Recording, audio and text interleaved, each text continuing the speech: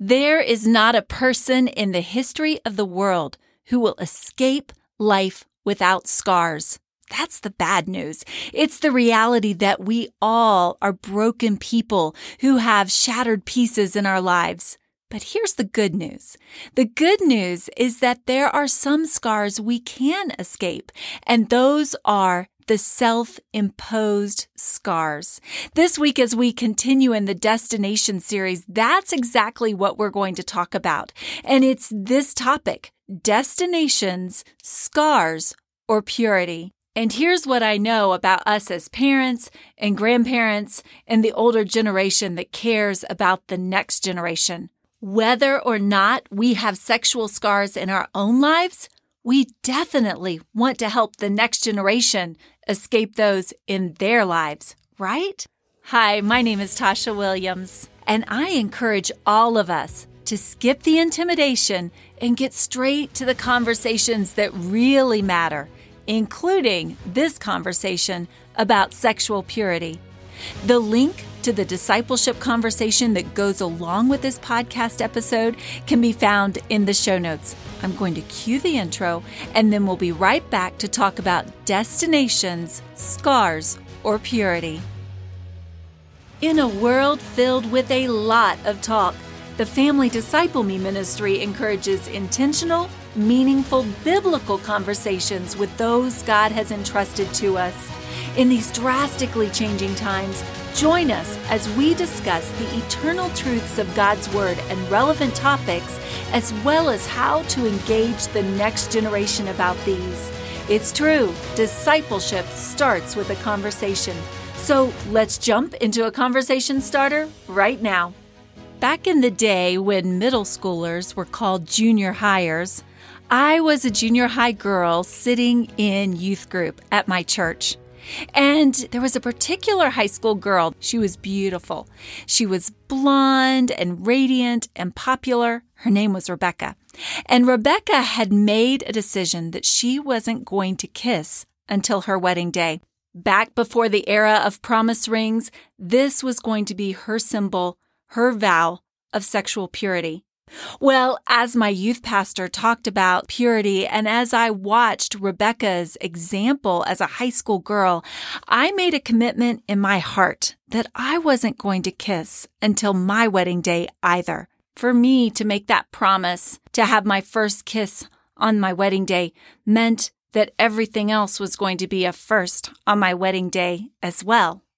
I did that as a promise to God, as a way to honor Him, and I also did it because I thought as a middle school, junior high girl that it would be such a beautiful way to honor my parents through purity. Little did I know as a 7th, 8th grade girl how much that one decision would impact my life, not just through my junior high and high school and even college years, but to this day, how much impact that decision for purity would have, how many ripple effects that would have throughout my entire story. Yes, I did have my first kiss on the lips on my wedding day in front of God and everybody, but that was only the beginning of what God was going to do in my life through purity.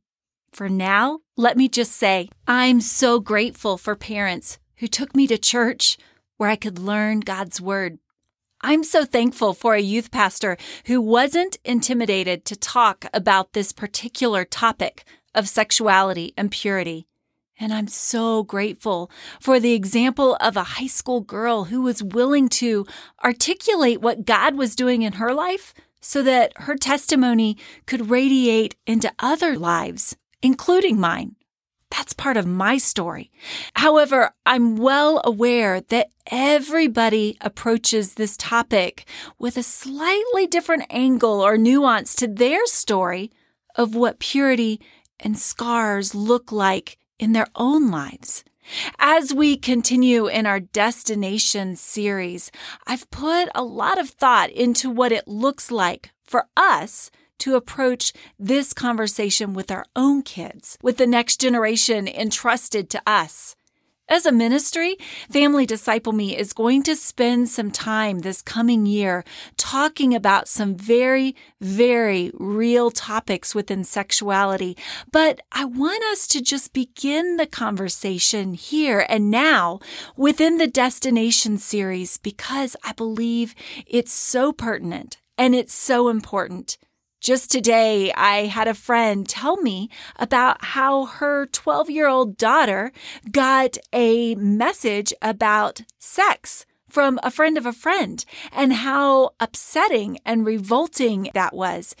Our kids are hearing about this topic at a very young age, and we can let them hear about it through their peers. We can let them be confronted about it through social media. We can let them be influenced by it through a million other places, or we can dive into the conversation with them ourselves.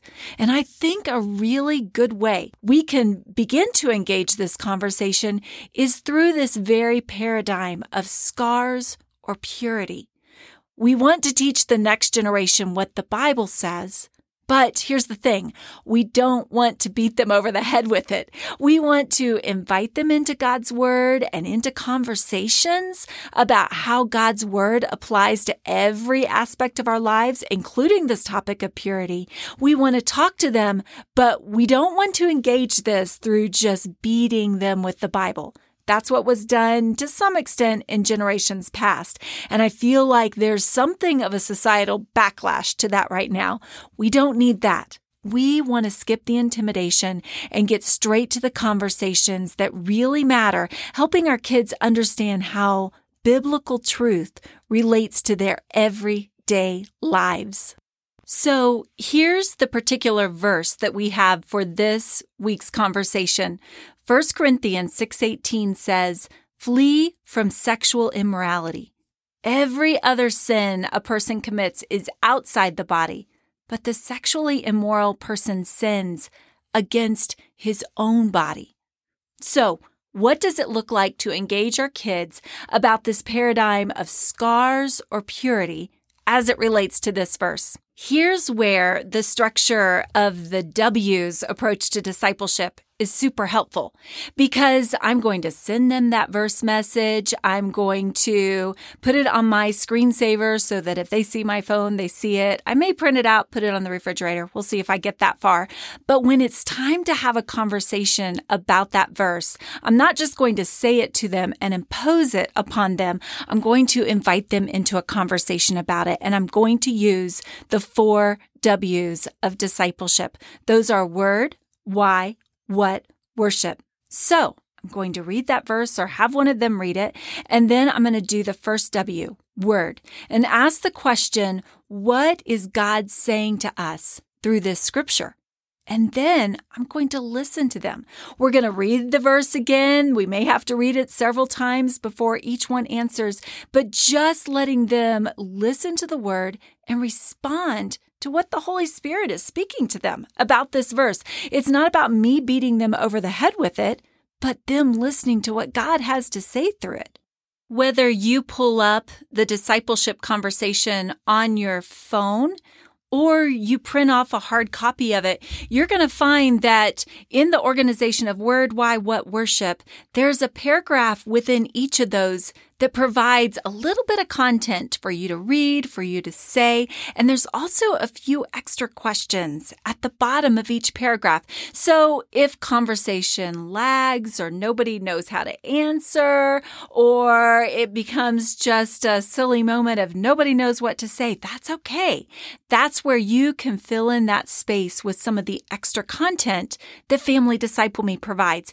With my kids, when we talk about word, I will read some of this content because I don't know how to say everything perfectly. So the content says sexual immorality is any sexual activity outside the boundaries God established. And He tells us to flee or run away from those things. I'm going to talk to my kids about what are some examples of sexual immorality. I'm going to ask them what they think about those, and I'm going to read with them a couple of the verses that are suggested to see what God thinks about those, in addition to what He says in 1 Corinthians 6:18. And then After we've talked about word a bit, we're going to go to the next W, which is why. Why does this scripture matter? We're going to talk about that. I want them to say what God and the Holy Spirit are speaking into their lives about why this matters. God designed sexuality to touch the very core of our beings. When we engage sexuality outside God's boundaries, though, that creates scars. We literally hurt our own bodies. I want to talk to my kids about that, engage in conversation about that. And, depending on how much conversation, how long it takes, we may end right there for any particular conversation. This is a lot. This is not just one conversation content. We'll see how far we go, how deep we go, how much we can take, how much the kids can take.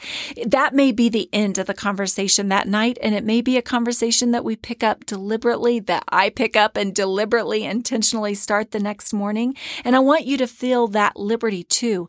This whole paradigm of destinations, scars, or purity, this is not a one and done conversation, not by any means.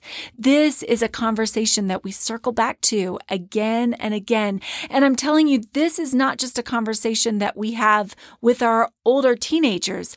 If you have younger children, do not wait until they're in middle school to have this conversation. You are their parent, and you can begin to appropriately, intentionally engage them in conversation about this topic when they are little, so that by the time they start receiving those really weird voicemails or text messages or seeing those awful things posted on social media, they're not taken aback by that, because you're the one that's been talking to them about sexuality and purity from God's perspective and from your family's perspective for months and for years. As I continue the conversation in my family, we may circle back again to word and to why, but eventually we're going to go to the question, what? God, what else does your word say to me about this? Scripture teaches us, do you not know that your body is a temple of the Holy Spirit within you, whom you have from God? You are not your own. You are bought with a price. So glorify God in your body. And see, as we correlate these scriptures, starting with 1 Corinthians 6:18, the main verse that we have for this conversation, and then we begin to correlate it with other scriptures, we get a more well-rounded view of what the Bible has to say to us about this. We belong to God. And when we live sexually pure lives, not only are we glorifying Him, but it goes back to that basic conversational principle that we have right now in this conversation, is that we are protecting our lives from additional scars. We can't prevent every scar in this world that comes upon our lives. There is brokenness, there is pain, there's struggle that's imposed upon us by circumstances that we can't avoid, that this evil world inflicts upon us. And yet, sexual purity prevents unnecessary scars. And we can approach that conversation with our kids from multiple directions. And then finally, we're going to get to that final W, which is worship. And the question is, God, how do you want me to respond to this truth? I know when I was a teenage girl, when I was a 7th and 8th grader, and my youth pastor was teaching me about it, when I saw Rebecca's example of purity, I know that the way that the Holy Spirit of God within me wanted me to respond to the truth they were teaching me was by making a promise for purity. And certainly the promise not to kiss until my wedding day is not the same promise that everybody should make. We each get to decide how we're going to respond to God and worship Him in this area. His path of purity, it will not just affect our own lives, it will affect how we treat others. It will probably affect how we dress. It will affect what we post on social media, what we look at on the internet, what we do on dates, what type of sites we visit on our computers, and so much more. You get to make the choice. Our kids get to make the choice. Each person gets to make the choice, scars or purity. Let's be parents and grandparents and spiritual leaders who encourage our kids to choose the destination of purity. Whether you walked that path when you were a 7th and 8th grader, high schooler, young person, or whether you didn't, if you're listening this far into this podcast, I'm quite certain that it matters to you. So I encourage you, skip the intimidation and get straight to these conversations that really matter. Grapple with these truths in your own life and ask God how much of your story you should tell. If you feel like your story is too, quote unquote, bad to tell, let me just say that I'm well aware that in sharing my story, it's almost like too good to tell. I make myself sound like a goody two-shoes, and that's the last thing I want to do. But here's the thing. If we don't tell our good stories, and if we are too scared to tell our bad stories, how are our kids supposed to know about the better paths to walk and the paths of scars to avoid?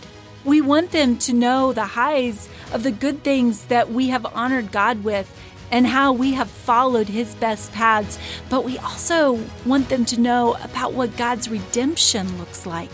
This is true in every aspect of life, not just our sexuality. Indeed, we've all made great decisions along the way, and we've all made some terrible ones. But let's not avoid the conversation because of either of those things.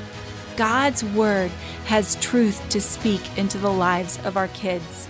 So let's engage the conversations. Friend, I am praying for you. The Family Disciple Me team is praying for you. May the Lord bless you and keep you. May the Lord make His face shine upon you and be gracious to you. May He turn His countenance toward you. And as you keep your eyes focused on Him and His Word, and you speak His truth into the next generation, may He give you peace. Go with God, friend. Until next time.